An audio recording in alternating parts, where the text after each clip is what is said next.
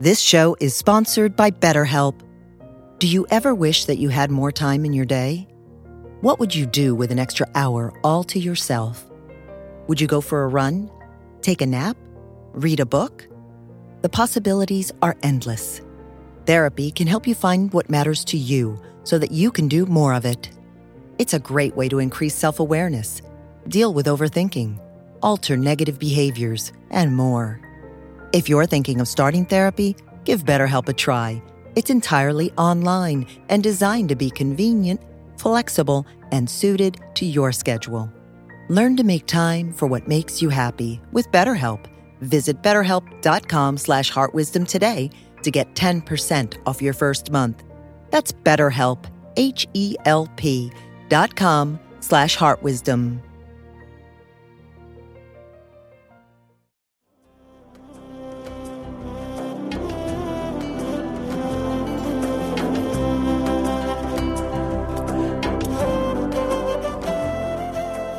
Welcome to the Jack Kornfield Heart Wisdom Hour.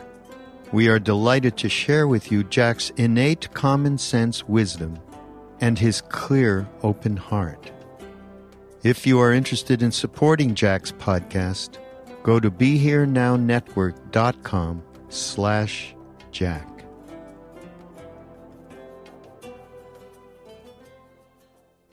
Hi everyone, this is Raghu Marcus from the Be Here Now Network. Before we start Jack's podcast today, I want to introduce you to a new offering from the podcast network. It's our Heart Mind smartphone app, which of course Jack is very much a part of. And the Heart Mind app brings the fundamental wisdom of the Be Here Now Network into your daily life through the app. Discover teachings from Ram Dass and Jack, of course, and Sharon and Joseph and Krishna Das and many more insightful teachers. And the Heart Mind is our comprehensive smartphone hub to cultivate perspectives and methods that will guide our day-to-day spiritual path. I mean, this has some amazing features. None the least, of course, is that you can stream any of the Be Here Now Network podcasts within the app, even while you're reading an article. And the practice page offers guided meditations, chant, mantra, and yoga from many of the teachers. And what's wonderful also is you can actually set, or we set it, we actually set a push notification to get you a meditation that you would want to sort of break up your day and create a little bit more of awareness and mindfulness. There's also an exclusive teacher course called Life in Balance, which was pulled from many of the podcasts that we've been doing with Jack and Sharon and Krishna Das and Ram Dass and everyone else. Lama Surya Das is part of this as well. And we were able to put together what we feel is a really comprehensive and very extemporaneous course. In other words, it's not teachers giving official teachings. It's more us asking questions of them that pertain to various subjects that would be highly valuable for us to work with on a day-to-day basis. So that's called Life in Balance. And also there is a feature that allows one to go in and search by topic for something perhaps that we would want to find out more of. And we've set it up so that different podcasts and articles would appear based on the search topic. So very rich. It's a rich hub, digital hub on your smartphone. So Heart Mind app, that's one word, Heart Mind, and you just go into the Apple App Store and just download it and let us know what you think about it. And now, here's Jack, and the talk that he is you're about to hear is called Tending Ourselves and Tending to the World. And it's very apt, and it was done quite recently. And, of course, we're in this election season, which is proving to be difficult for many of us. I'll just say one thing that caught me as I listened to this talk that Jack gave. And he talked about one of the things was training, and by that I am sure he's talking about training mind, meditation, practice. Training rewires us to move through conflict and fear, so in order for us to grow and develop. And so if there's any kind of antidote to the, shall we say, very, very difficult times that we are living in, to try and stay balanced, aside from getting the Heart-Mind app, of course, is, as Jack says, it's training, and it is practice, and it's not easy. So here we go. Thanks for listening to me, and hopefully engaging with the app, and I hope everyone is enjoying these podcasts that we present on the Be Here Now network. And here's Jack. So I was thinking what I might say tonight, especially given that it's the first presidential debate, or whatever you call it, bread and circus in Rome. And I want to talk about tending ourselves and tending the world. And we'll see if it's helpful or useful or makes sense to you. And start with a story from the British writer Bernard Hare. This happened a couple decades ago. He was then a young student living on very little money in London. The police called at my student hovel in the early evening, but I didn't answer as I thought they'd come to evict me. I hadn't paid my rent in a couple of months. But then I got to thinking my mom hadn't been too good, and what if it was something about her? We had no phone in the hovel, and mobiles hadn't been invented yet, so I had to nip down the phone box. Rang home to Leeds to find my mother was in the hospital and not expected to survive the night. "Get home, son," my father said. I got to the railway station to find I'd missed the last train. A train was going as far as Peterborough, but I would miss the connecting Leeds train by 20 minutes. I bought a ticket and got on. I was a struggling student, didn't have the money for a taxi the whole way, but I had a screwdriver in my pocket and a bunch of skeleton keys. I was so desperate to get back to my mom, I planned to nick a car in Peterborough, or hitchhike, or steal some money, or something. I knew from my dad's voice that she might die. "Tickets, please," I heard, fumbled for my ticket, gave it to the guard. He stamped it and stood there looking at me. I'd been crying, had red eyes. "You okay?" he said. "Of course I'm okay. Why wouldn't I be? What's it got to do with you in any case?" "You look awful," he said. "Anything I can do?" "You could get lost, mind your own business," I said. "That'd be a big help."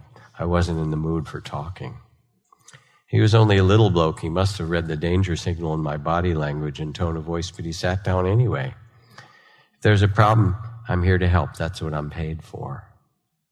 I was a big bloke in my prime, so I thought for a second about physically sending him on his way, but it somehow didn't seem right. He wasn't really doing much wrong, and I was going through all the stages of grief at once: denial, anger, guilt, withdrawal, fear, everything but acceptance. I was a cauldron of emotion, and he was in my line of fire. The only thing I could think of to get rid of him was to tell my story. "Look, my mom's in the hospital dying. She won't survive the night. I'm going to miss the connection to Leeds at Peterborough. I'm not sure how I'm even going to get home. It's tonight or never. I won't get another chance, so I'm a bit upset. Don't feel like talking, okay? Be grateful if you leave me alone." "Okay," he said. "Sorry to hear, son. I'll leave you alone then. Hope you make it home in time." Wandered down the carriage, taking tickets. I looked out the window. 10 minutes later, he was back by the side of my table. "Oh no," I thought, "here we go again."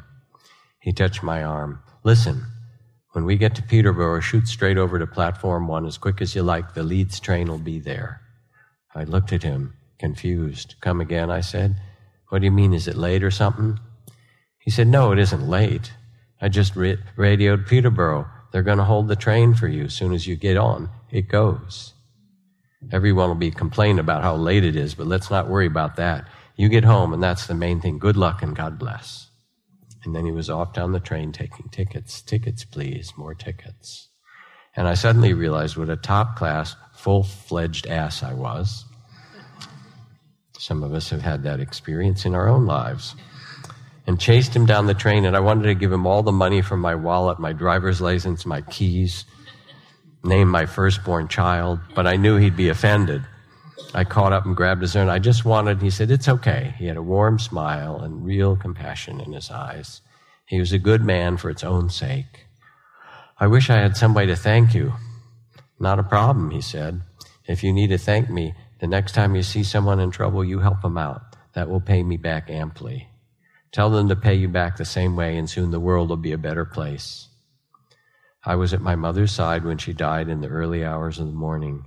Even now, I can't think of her without remembering the conductor on that late-night train, and to this day, I won't hear a bad word said about British Rail. My meeting with the conductor changed me from a selfish, potentially violent hedonist into a decent human being, but it did take a little time. I've paid him back 1,000 times since then. I tell the younger people that I now work with in juvenile hall and so forth. And I'll keep on doing it till the day I die. You don't owe me nothing, I say to these young people. And if you think you do, I'll give you the same advice the conductor gave me. Just pass it down the line.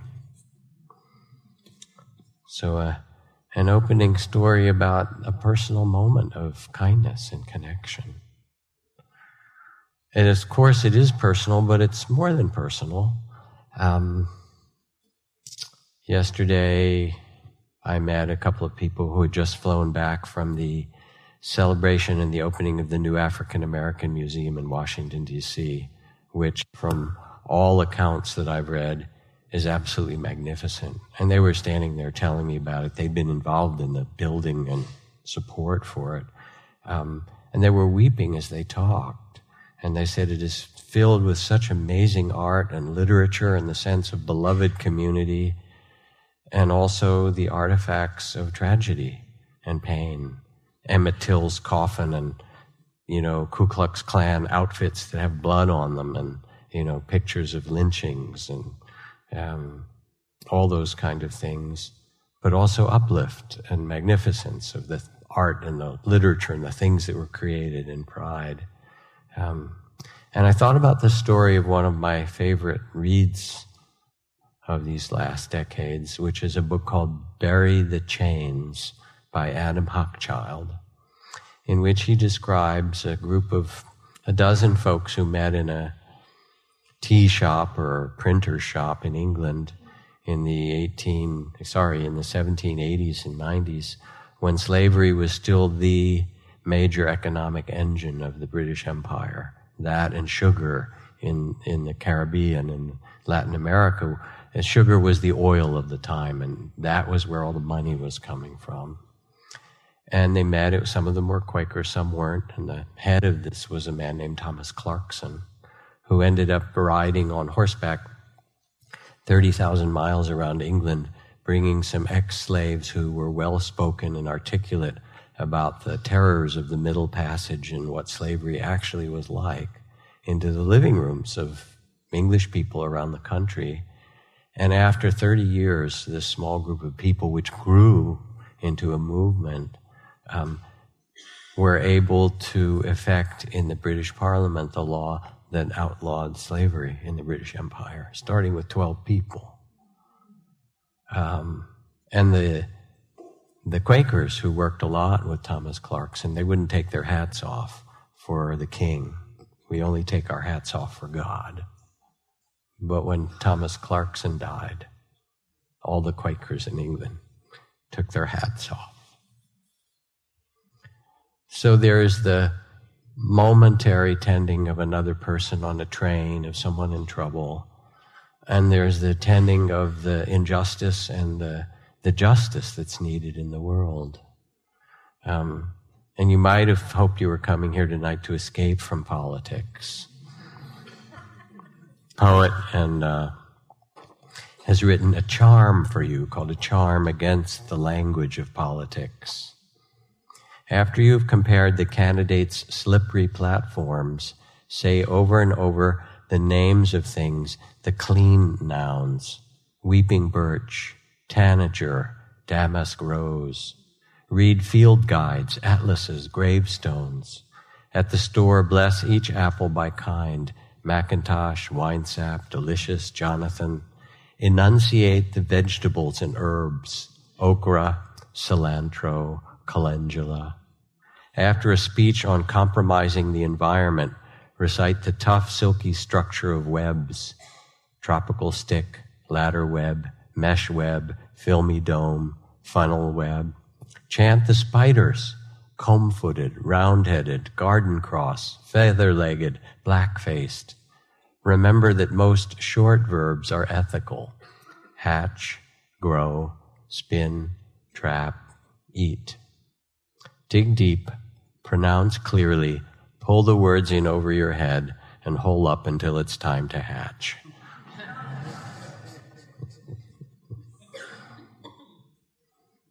But you really can't escape politics any more than you can escape death or taxes. You'll see.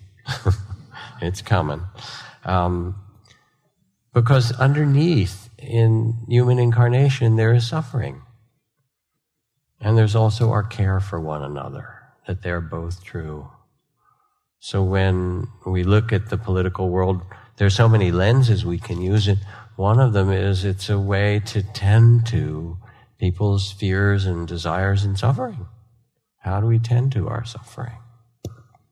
This from a book I just got called I Wish My Teacher Knew, and has little, handwritten letters mostly by second and third graders. I wish my teacher knew that I don't have pencils at home to do my homework.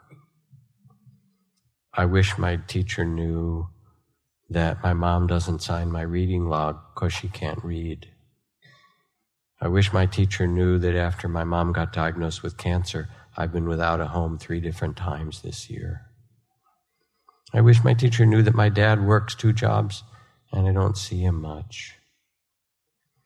I wish my teacher knew that I get worried, that my little brother gets scared, and I get worried when he wakes me up every night. I wish my teacher knew that I love animals and I would do anything for my animals. I would love to work at the SPCA so I could help animals get adopted. I wish my teacher knew that I'm smarter than she thinks. And you hear the spirit of these little kids. And you also know, I remember teaching this education conference, that yes, it's great to teach STEM, science and technology and, math and all of those kinds of things, engineering and math. But you can't learn math when your parents are in the middle of a terrible divorce and when there isn't money to pay the rent, or when you're worried about the health of somebody in your family and there are no resources. And so part of what politics speaks to is really what we have to tend to as human beings. The suffering that each person carries, no one in this room is exempt from it, and the care that's there in our hearts. Because you hear those stories and you think about that kid, you think about the teachers in that child's classroom, and I get to take a breath when it stops working. Nice. And what it means not just to see the papers that are submitted, but also somehow to see both the tears and the tender heart and the possibility in that human being. Now, mostly politics is driven by fear. So that H.L. Mencken, who was a great political commentator, said the whole aim of politics is to create a continual state of alarm. This was 100 years ago, he said this. To frighten and menace the populace with an endless series of hobgoblins, almost all unreal, as a way to gain power. So that's one assessment of politics. Another way to understand it is that politics is ritualized warfare. That in the old days, the Republicans and the Democrats, and maybe the Libertarians or Greens would chime in, the smaller armies would get in their tanks or get on their horses and, pull their knights out and see who gets the power and who gets to run the country. That's how it worked for a very long time among human beings. Even though it is painful to watch at times, our political system, and in certain ways still quite problematic. At least it's done in a political way, as a ritual kind of warfare. It is a warfare, and you can see people, approaching it as a battle, but it's not literally enacted. So then when you see what happens and how messy it is, it's not so surprising, because it's become our way of both solving the question of who gets the power, who makes the decisions for us in government.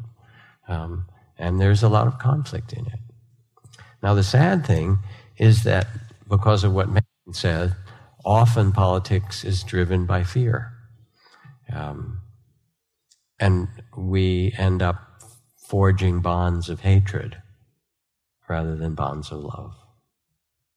James Baldwin, who writes, "I believe one of the reasons that people cling to their hate and prejudice so stubbornly is they sense that once hate is gone, they will be forced to deal with their own pain."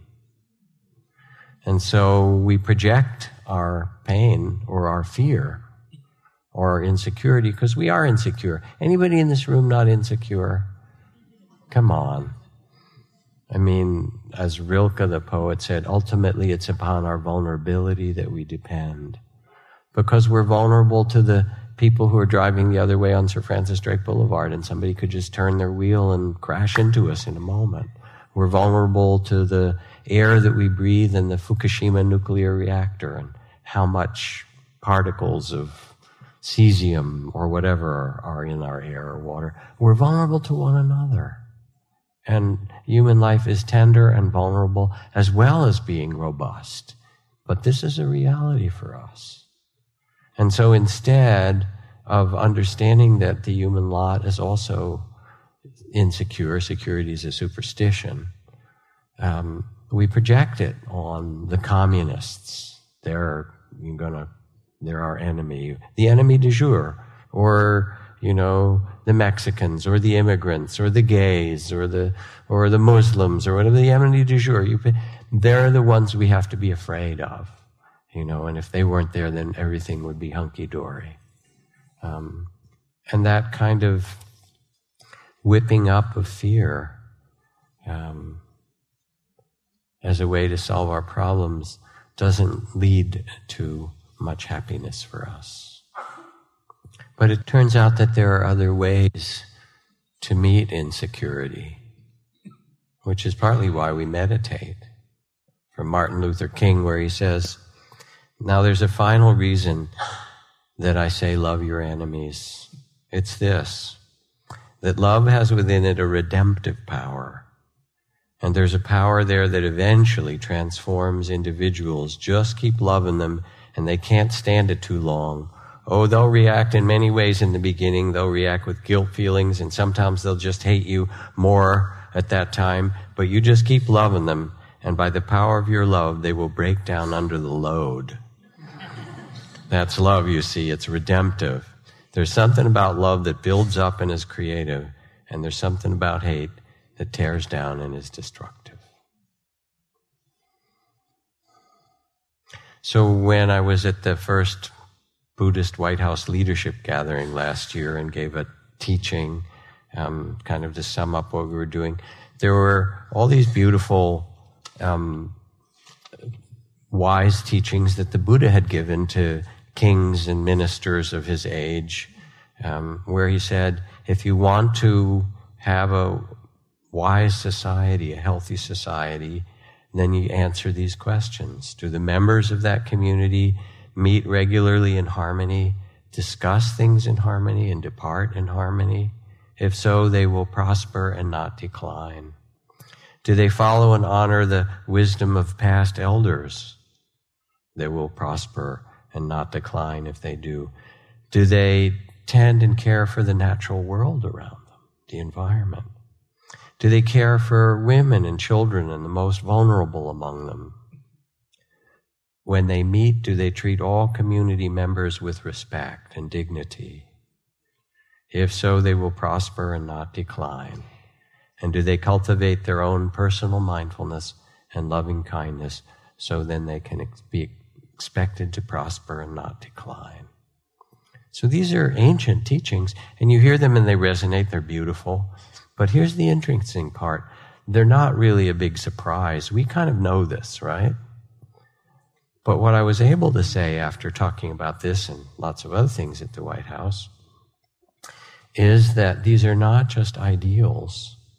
The best news is that there are ways to develop them for human beings. And all the 10,000 studies and papers in modern neuroscience in the last couple of decades in compassion practice and mindfulness training and so forth show that through the power of our attention, through the cultivation of compassion in a systematic way, of forgiveness, of loving kindness, mindfulness of body and emotions and so forth, whether it's in little kids or grown-ups, whether it's in medical settings or business or in education, that these trainings rewire us and they show us, they actually give us the tools to learn how to be in the presence of conflict and difficulty and fear in a centered and kind way.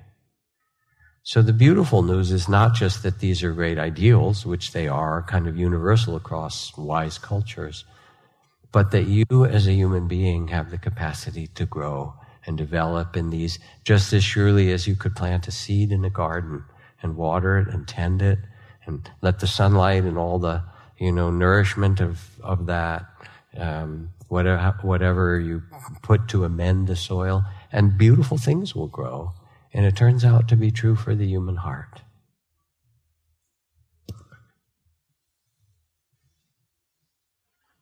Now, what does the Dharma, the teachings traditionally of Buddhist psychology and the kind of practices that we do, actually have to contribute to all of this?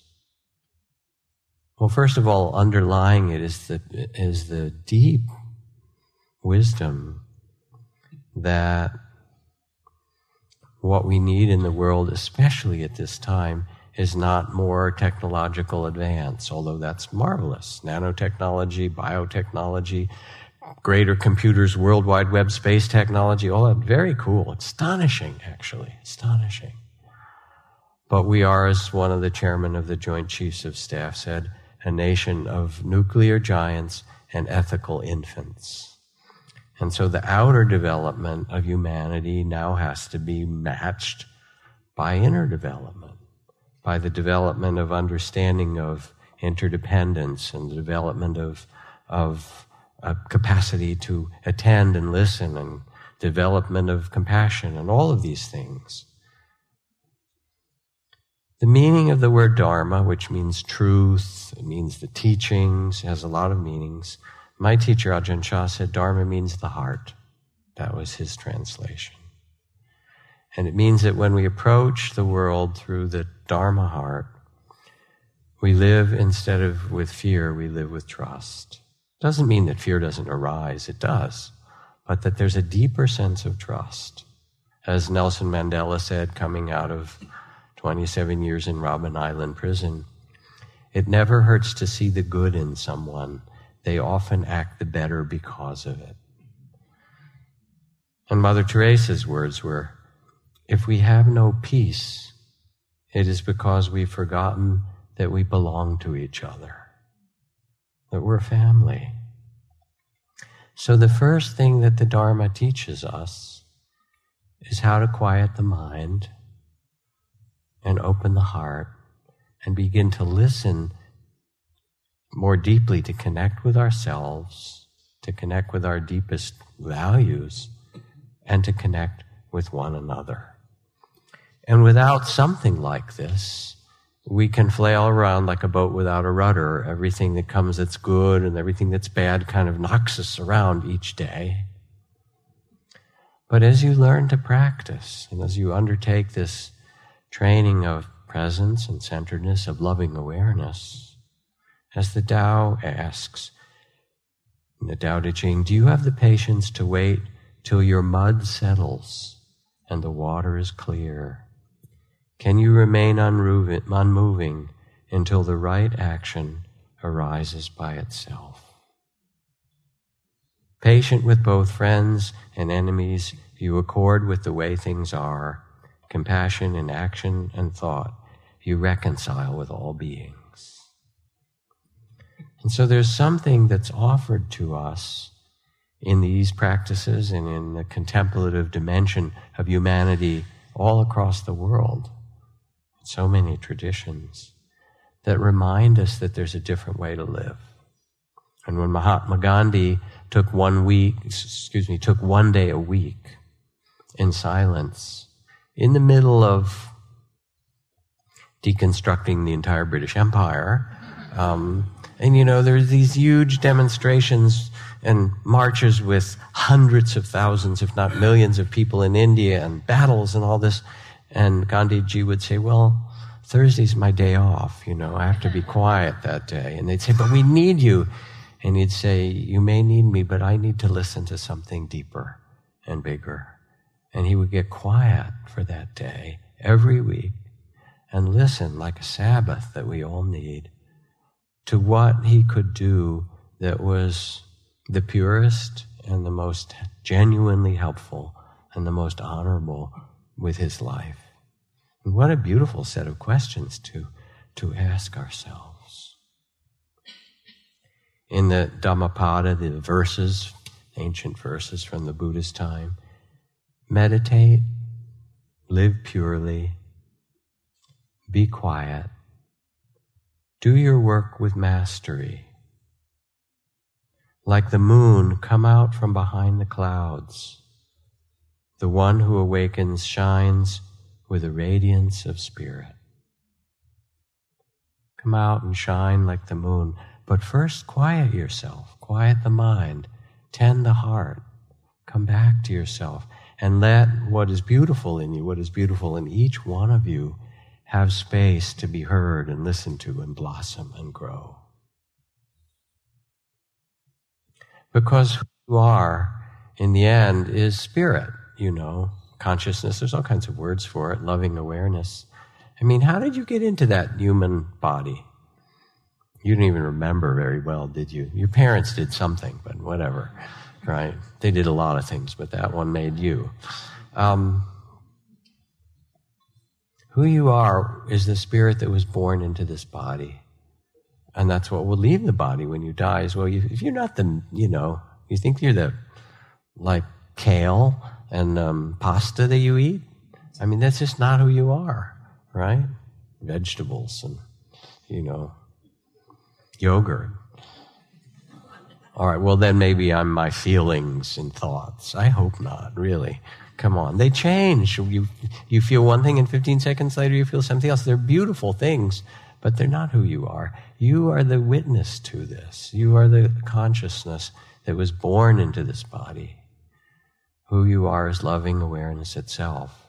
And when my teacher went to talk to his great master, 50 years more than that ago, said, I've had all these great meditation experiences and so forth. He found this great master. Master said, oh, you've missed the point. Those are just like movies on the screen. The only question is, who's having those experiences? Who are you really? Turn your attention back and become the one who knows, was his expression, the witness to it all. Rest in loving awareness, and then you'll see joy and sorrow and pleasure and pain and gain and loss and, fame and disrepute, praise and blame. Anybody not have those? They keep changing, but there is a space of knowing that is always present and available that can allow for and contain and hold all things with a tender heart, with compassion and love and awareness together. So I got a new book that just came out a couple of days ago, and friends of mine helped create it, called The Book of Joy. The Book of Joy is a week-long dialogue between the Dalai Lama and Archbishop Tutu.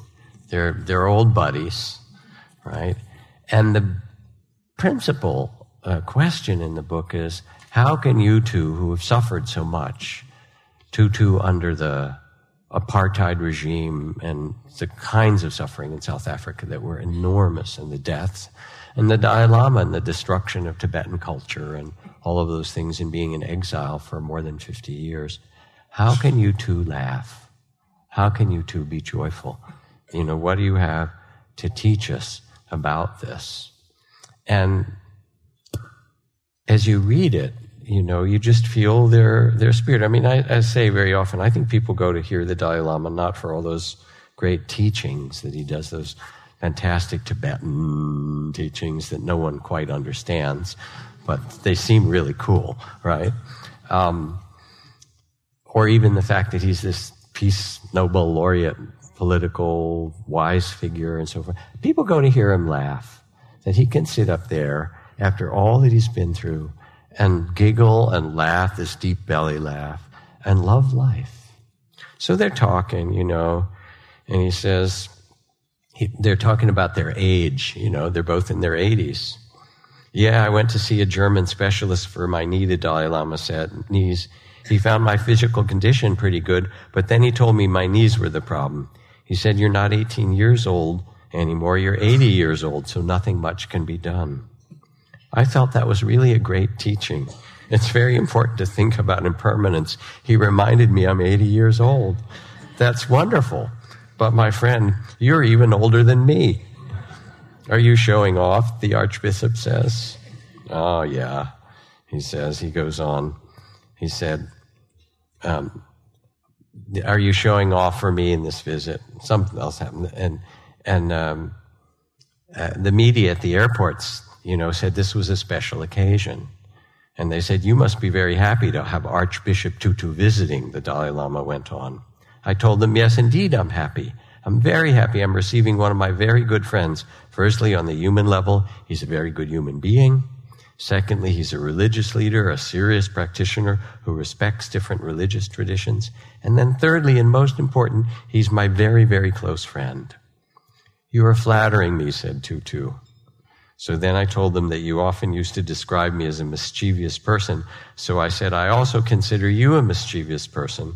And the meeting of two mischievous persons is wonderful. So happy reunion for us and happy birthday. And they laughed. Thank you very much, the Archbishop said. Thank you for welcoming us. Thank you for this great lunch. And thank you for putting out all those people along the road to welcome us. So you just get the spirit of these two world figures having a good time with one another and how happy it makes you. So what the Dharma has to offer first is a reminder of who we are. And this leads into a kind of equanimity. It offers equanimity. The Ojibwa saying that's so now many times spoken, sometimes I go about pitying myself when all the while I'm being carried by great winds across the sky. There is a reality that is vast that we are a part of, and we can tune in to this mystery in this vastness. And we know it, again, when we sit quietly, or we take a walk in the hills, or we walk by the ocean, or watch that harvest moon that rose last week in this amazing way, or we sit with someone giving birth, give birth ourselves, or sit with someone who's dying, or make love, which is a wonderful and mysterious, wild thing to do, actually. Kind of strange, isn't it? But cool. Yes, we like it. And it's just, these bodies are really weird, but wonderful at the same time. Or, we listen to an amazing piece of music and all of a sudden we remember that we're connected with something so vast. And we also sense the ephemeralness of it all, the emptiness of it, which is mysterious. I drove by the house that I had lived in Woodacre for almost 30 years that we sold a couple of years ago. I looked at it, there's a new younger family in it. My daughter's 32 now and married and off working as a lawyer doing asylum and human rights law and things like that. But I looked at it and they'd repainted things and I thought about all the things that had happened. We got this little bungalow and we put on all kinds of other parts, a new floor and all these gardens and the people who'd come over and the adventures we'd had. No one remembers it. It's all gone. Except for me, and I'm just barely remembering it, right? It was there. And my daughter a little bit, but that's it. And my ex, it's gone. It's empty. This whole life and all that seemed so real, And then what happens to it?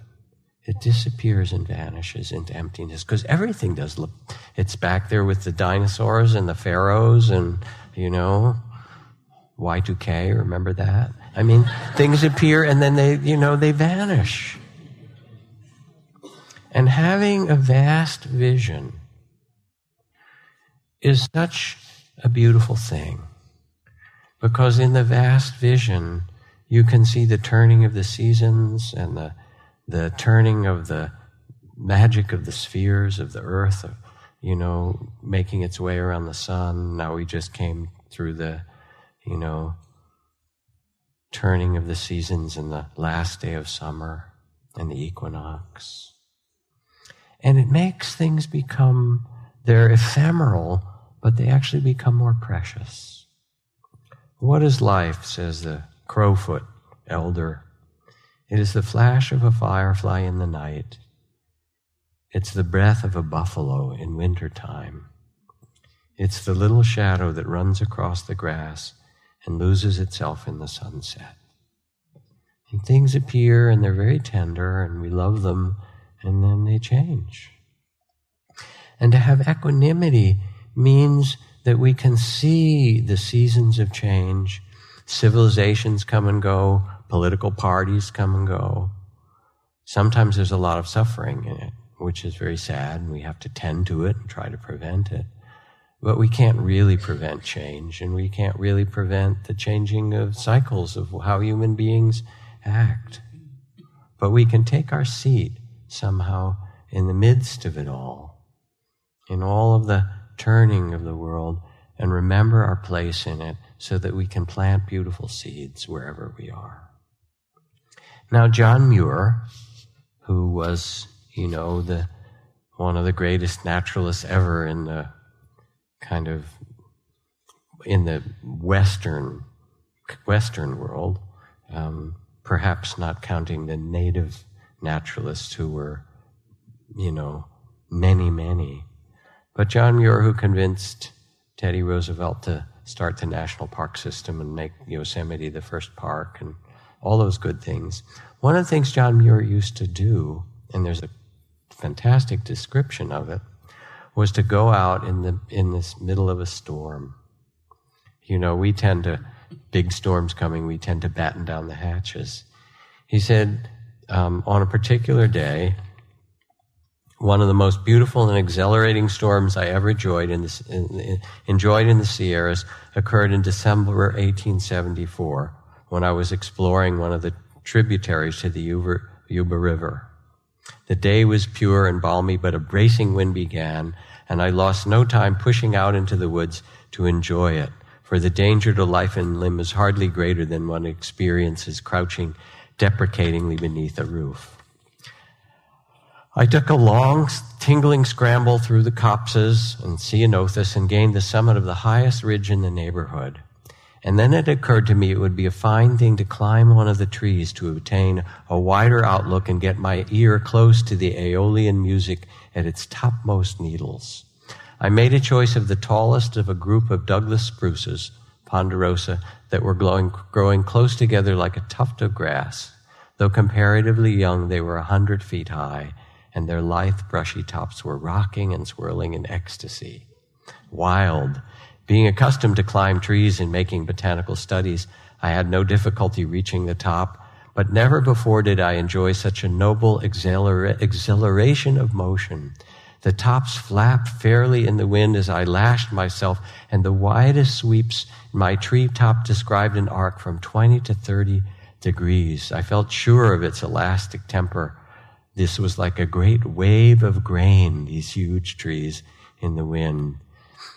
And my eye rolled over the valleys, ridge to ridge, shining foliage, and the sounds of the storms, this exuberance, the base of the naked branches, and the boles booming like waterfalls, and the tingly vibrations of the pine needles. And I kept my lofty perch for hours, closing my eyes to enjoy the music of life itself. So whenever you're having a hard sitting in meditation, or you're in the midst of one of those No good, terribly bad, difficult days. Think of John Muir and say, all right, I'm going to lash myself to the top in the middle of this huge storm and feel the movement of the seasons, the tears that come through you, the grief that comes, the loss, the anger, the fear, the longing, the love, the joy, all the things that make you human. And remember that underneath that, there's a possibility of equanimity, of balance in the midst of it all. And that's really part of what the training of the Dharma gives you. Because otherwise, with climate change, which is right there in our, midst, or our concerns about the election or the Supreme Court or whatever, we can get lost in a kind of reactivity. Doesn't mean you don't work for what you care about. But when Wes Nisker, good friend and colleague here, went to talk to Gary Snyder a couple of years ago, Gary was 84 at the time, and this renowned environmentalist for the last half a century, Earth Household Pulitzer Prize. And he said, Gary, climate change, the oceans are rising, species are being lost, all kinds of disruption happening. What do you say to us as an environmentalist and for all these decades? And he looked back and he said, don't feel guilty. If you're going to save it, don't save it out of guilt or anger, because those are the very things that cause the problems. If you're going to save it because you love it. Save it because it's you. It's part of you. It is your heritage. It's your body of the earth. And so with equanimity, it's not that you can't act, but you have a sense of the storms coming and going, political, climate, whatever, and you find that vastness around it that says, I can rest in a peaceful heart, and I can tend this from a place of understanding rather than a place of fear. Because politics is trying to make you afraid, and you don't have to go down that road. What's also true is that equanimity has to include suffering. Dina Metzger, friend and poet and activist, writes, "Give me everything mangled and bruised, and I will make a light of it to make you weep, and we will have rain, and we will begin again." Because even though there is suffering, it turns out that suffering isn't the end of the story. That it's only one part of the story, just as the seasons turn. And so here's the Dalai Lama and Tutu together, and there's some point in which, see if I can find the right page, Tutu says, "How come you're not morose? How come you're not a sourpuss with all that's happened to you?" The Dalai Lama had never heard the word sourpuss before. They'd had a couple of conflicts as they were talking about different ideas about God, and they're very, highly developed intellect, and they were arguing about it in a very kind of friendly way. And then at some point, with all the, happening there, the Dalai Lama pretended to reach over and choke Archbishop Tutu with his hands. And Archbishop turned back to him and said, "Hey, the cameras are on us. We have to act like holy men. Come on." So there's something in this in which he goes on to say, don't be a sourpuss. And they've kind of figured out. There's something in this of equanimity that says you don't contribute to the world through your fear, through your depression, through your anxiety. You actually contribute to the world by bringing your steadiness and your love and your good heart. The other thing that makes equanimity, and the Dharma contributes, is laughter. It's called the laughter of the wise. And I remember one night I was teaching, and there was some Tibetan Lama here I was teaching together, and I was going along like I am with you. And he said, "Oh, I see what you do." I said, "Oh?" He said, "Yeah. you get them to laugh, and then when their mouths are open, you can pop the pill of wisdom in, right? And so, here's Tutu again talking about laughter, and he says, it's so important to be able to have a sense of humor no matter how difficult things get. I remember one time we came to a township just outside of Johannesburg where the apartheid forces had provided weapons to one group, and they had killed quite a number of people. We were having a meeting of bishops close by, and I was part of those leading the funeral of the victims of that massacre. So imagine, here you are, there's been terrible killing in the community. The people were obviously extremely angry, and I didn't know what to do.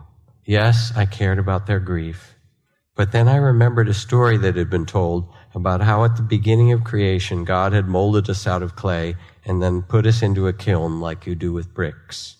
God put one lot in and then got busy with other things and forgot about those he'd put in, and after a while, he remembered and rushed to the kiln where the whole lot was burned to cinders. They say this is how we black people came about. Everyone laughed a little, and then I said, next, God put in a second lot, and this time he was over-anxious and opened the oven way too quickly. They weren't well baked, and this second lot came out completely underdone. And that's how white people came about, and you can see it to this day, But what's true in this is that you can always start again. That here they are in the middle of the suffering of the world, and yet the Dharma reminds us that it's possible, that suffering isn't the end of the story, that it's possible to take the suffering that we're granted or given and use it to develop the great heart of compassion. And that becomes the next gift of the Dharma, that compassion and wisdom can be the response to suffering and conflict. As Abraham Lincoln says, I've always found that mercy bears richer fruits than seeking strict justice. What a thing to say in the middle of a civil war that cost millions of lives and tore the country apart, where there would be so much cause for bitterness. I have always found that mercy bears richer fruits than seeking strict justice. And you remember a few years ago the terrible thing that happened to the Amish community when a shooter went into a schoolroom in Nickel Mines, Pennsylvania, and kept 10 girls in there and began to shoot them and killed 5 little girls, shot at others. And the extraordinary thing was that within hours, the Amish community forgave the killer and his family. News of the instant forgiveness stunned the world almost as much as the incident itself. Many lauded the Amish, but others worried that hasty forgiveness was emotionally unhealthy. In dozens of interviews with Amish people, this person, the writer, says, I discovered something else. Members of the community began offering words and hugs of forgiveness when the blood was barely dry on the schoolhouse floor. A grandmother laughed when I asked if the forgiveness was orchestrated. You mean that some people actually thought we called a meeting to plan forgiveness? As a father of a slain daughter explained, our forgiveness was not our words, it was what we did. Members of the community visited the gunman's widow at her home with food and flowers and hugged members of his family. There were few words, but it was primarily their hugs, gifts, and mere presence that were acts of grace that communicated Amish forgiveness. Of the 75 people at the killer's burial, almost half were Amish, including many parents of those who had buried their children just the day before. The Amish people contributed to a fund for the shooter's family. So what is our response to suffering in our own life and in the world around us? Hatred never ceases by hatred, says the Buddha, but by love alone is healed. This is the ancient and eternal law. And so we have forgiveness practice. Many of you have done it, and there's beautiful books on it in the bookstore. We have compassion training. And we have the training to see the noble truths, that there is suffering, there are causes to suffering, which is hatred, fear, greed, ignorance, and there's an end to it, which is the opposite, the cultivation of love and courage, of generosity and clarity, and of gratitude.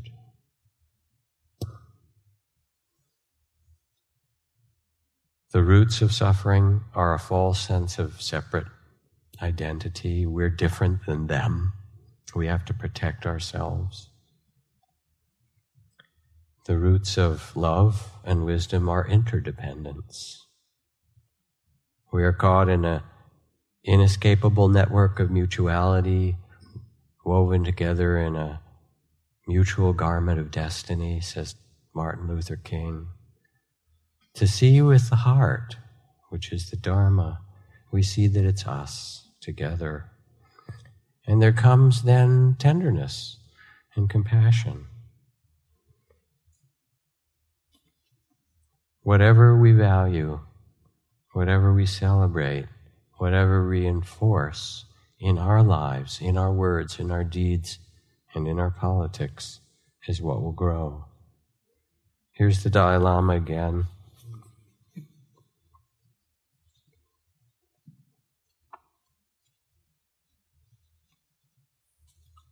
What do you do about things that really need attention in this world? He says, if something can be done about the situation, what need is there to be dejected? Let's just do it. And if nothing can be done about it, what use is there to be dejected? Because we can't change it. He said, he went on, people know it in their head, but it doesn't help them. They still worry, said the Archbishop. And the Dalai Lama went on, many of us have become refugees. There are a lot of difficulties in my own country. When I look at that, he said, cupping his hands into a small circle, then I worry. I worried about the Tibetan people and all that I care about. But then he widened his hands. But when I look at the world, there are a lot of problems everywhere. Other parts of the People's Republic of China, for example, the Uyghur Muslim community has problems and suffering. And then outside of China, there are many more problems and more suffering and refugees streaming across borders everywhere, refugees like me. When we see these things, we realize that not only do we suffer, but so do many of our human brothers and sisters. And when we look from a wider perspective, we reduce worrying and instead are motivated to tend to the world because it is our brothers and sisters. It shifts from being your personal suffering to becoming the pain of the world. This is part of what you're given, but it's not the end of the story. The person who, writes Zen teacher Durkheim, the person who really being on the way falls upon hard times in the world will not, as a consequence, turn to those friends who offer them refuge and comfort and encourage the old self to survive. Rather, they will seek out someone who will faithfully and inexorably help them to risk themselves so that they may endure the difficulty and pass courageously through it. Only to the extent that a person exposes themselves over and over again to annihilation can that which is indestructible be found within them. And in this daring lies dignity and the spirit of true awakening.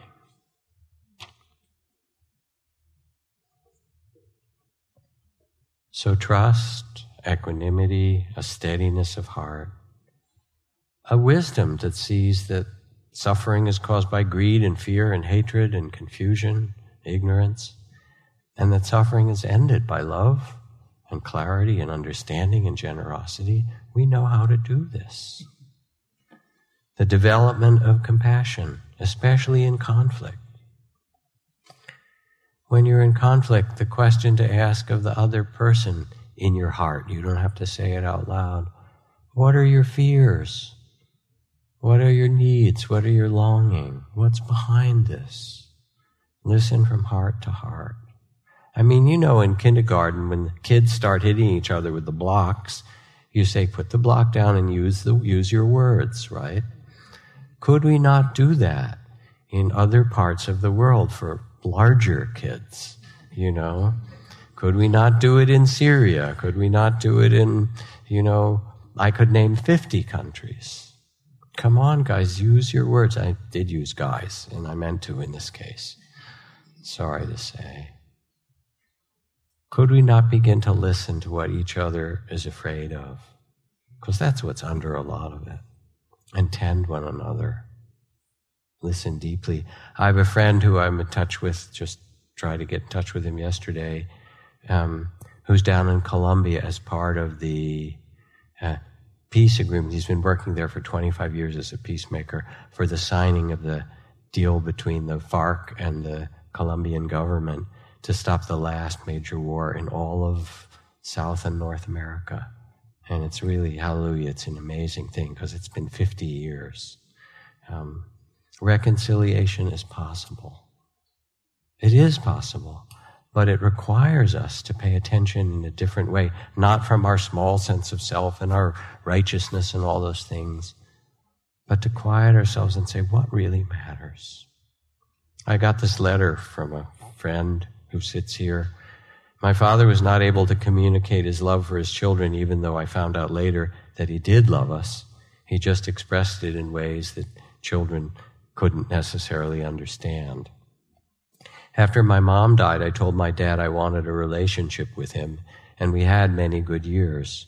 But none of my siblings did this. My brother died at 48 of brain cancer. In his last few months, his wife called me and said Jay's one missing thing was that his father had never told him he loved him. I got on the phone and told my dad to say something on his next visit, but according to Daddy, the subject never came up. On Jay's last day, his wife, Kathy, called to say Jay would probably die within an hour. At that point, he was blind and paralyzed and hadn't spoken for more than a week. I had Kathy hold the phone to Jay's ear and told him that I loved him. Then I called my father. I said, Daddy, you have one more chance. Jay will probably die today. Pick up the phone and tell him that you love him. And my father did just that. He called Jay. He told him that he loved him. And Jay, who hadn't spoken for more than a week, started talking and talked to Dad for more than an hour. Jay didn't even die that day. He rallied and lived for another month and spent a lot of time during that month talking often, enjoying his new relationship with his father. It's possible. It's possible for us as human beings, and it's never too late, and it's never too late to love. So we set the compass of our heart in the best directions that we can. We incline ourselves to what's beautiful. And in this text, the Buddha says, others may be cruel, we shall not be cruel. Thus we should incline our mind. Others will take what is not given. We will abstain from this. Thus we should incline our mind. Others will kill living beings. We will protect living beings. Thus we will incline our mind. Others will speak falsehood. We shall speak truth. Thus should we incline our mind. Others will be uncaring. We shall be compassionate. Thus we shall incline our mind. Others will be greedy and envious. We shall not be greedy and envious. Thus we will incline our mind. We shall be generous. Others will be arrogant. We shall not be arrogant but humble. Thus we should incline our mind. Others will lack wisdom and compassion. We will cultivate wisdom and live with compassion. Thus we should incline our mind. And it really talks about the possibilities of us as human beings. What intention do we set our heart upon? And what integrity do we most value? Others will slander. Others will cause harm. We will not do so. We will live in a different way. We will live with a nobility and dignity. Thus, we shall incline the mind. Other will be uncaring. We will be compassionate. Now, it doesn't mean when you're compassionate that you therefore have to go out and do everything for everyone. That would be a violence against yourself. For some of you, it will be to raise a mindful and beautiful child. For some, it will be to create art that redeems the world, that lets people see the wonder of it anew. For some, it will be to run a conscious business. For many, it will be also to be activists and work to heal injustice and to care for those who need their basic life to be valued. Put down the guns, bandage the wounds, carry the water, share the bread. These are all the works that you might do. From a place of stillness, from quieting the mind and opening the heart.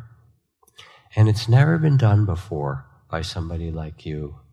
In the vast universe of 1 trillion stars, billions of galaxies, there's never been one being exactly like you. It's kind of wild, isn't it? That's the kind of abundance of life itself. I'm going to make a new person that we've never seen, even though we've had billions of them before. Look at this one. Try this one out. And you're one of them, right? It's never been done before.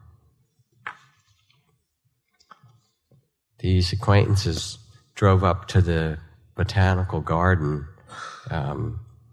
in Montreal, these two guys. That was a very special temple garden that had been moved from China to the West, and it had the largest bonsai collection outside of Asia.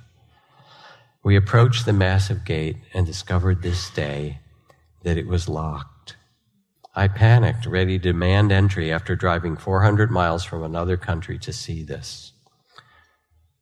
My husband, Robert, like an Asian sage, simply treated the situation as a koan, a riddle to be solved. He stood quietly for a time, and then he began to walk the outer wall of the garden, which is high, insurmountable. I was frustrated. He kept slowly walking along the high wall, but the garden stretched for 200 acres or more, and I wondered, are we going to walk its entire perimeter? The thought made me cranky. And he kept walking mindfully and slowly. And suddenly, when we'd walked farther than was originally in our view, the walls disappeared. In fact, the garden itself had no walls save for the facade at its entrance. We simply walked through the open grass to a path that welcomed us. And what had seemed like an impenetrable barrier, a locked threshold, was a symbolic gate waiting for our patience and our understanding.